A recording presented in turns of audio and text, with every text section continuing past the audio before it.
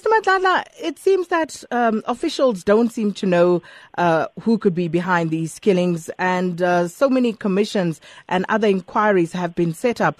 What should we be reading into this? Well, at least for a change, it seems the ruling party now does accept that it's an internal problem. All along it has been in a denial mode, saying that, well, we don't know. These are not the first people, the victims of this violence.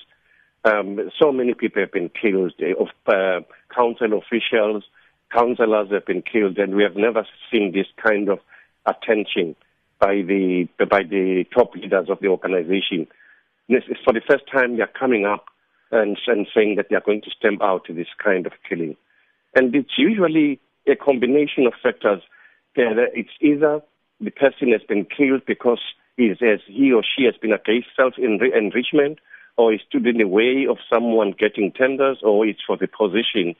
And we have never heard of someone being killed because that person was corrupt or looting the state resources. But I think also what it reflects is that it's either poor crime investigation, or the crime investigation unit is captured in one way or the other.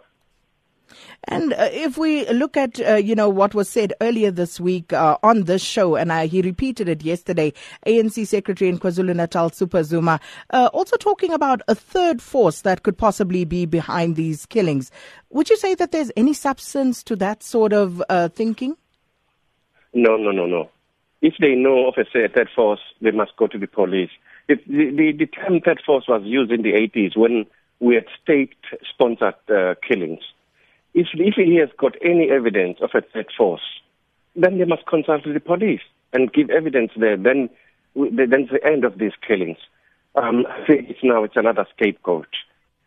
The sad thing is that these poor young men who are going to be buried this weekend, they'll be buried, and some of the people in the audience would be knowing very well who and why they were killed. It's very sad. So why do you think that these killings are taking place largely in KwaZulu-Natal at this time? That is the mandate of the sitting commission of inquiry to find out why mainly in KwaZulu-Natal. So let's wait for them to come out with their report. Let's not preempt it, because I also was one of the witnesses. I raised the same thing. Why in KwaZulu-Natal? And also not just in KwaZulu-Natal. Why mainly within the ANC? You don't hear of this kind of killings within the DA or the IFP. Well, the IFP had also lost one or two people, but it's mainly within the ANC in KwaZulu-Natal. Why? I think let's wait for the Moerane Commission to tell us what their findings are.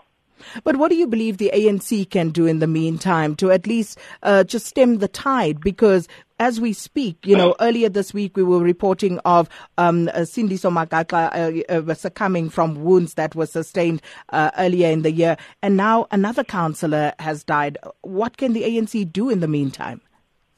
I don't think the ANC should do anything. We should say, what should the police do? And there should be a clear line between the police and the politicians, because that's why I use the term captured. I think let the police do something independently.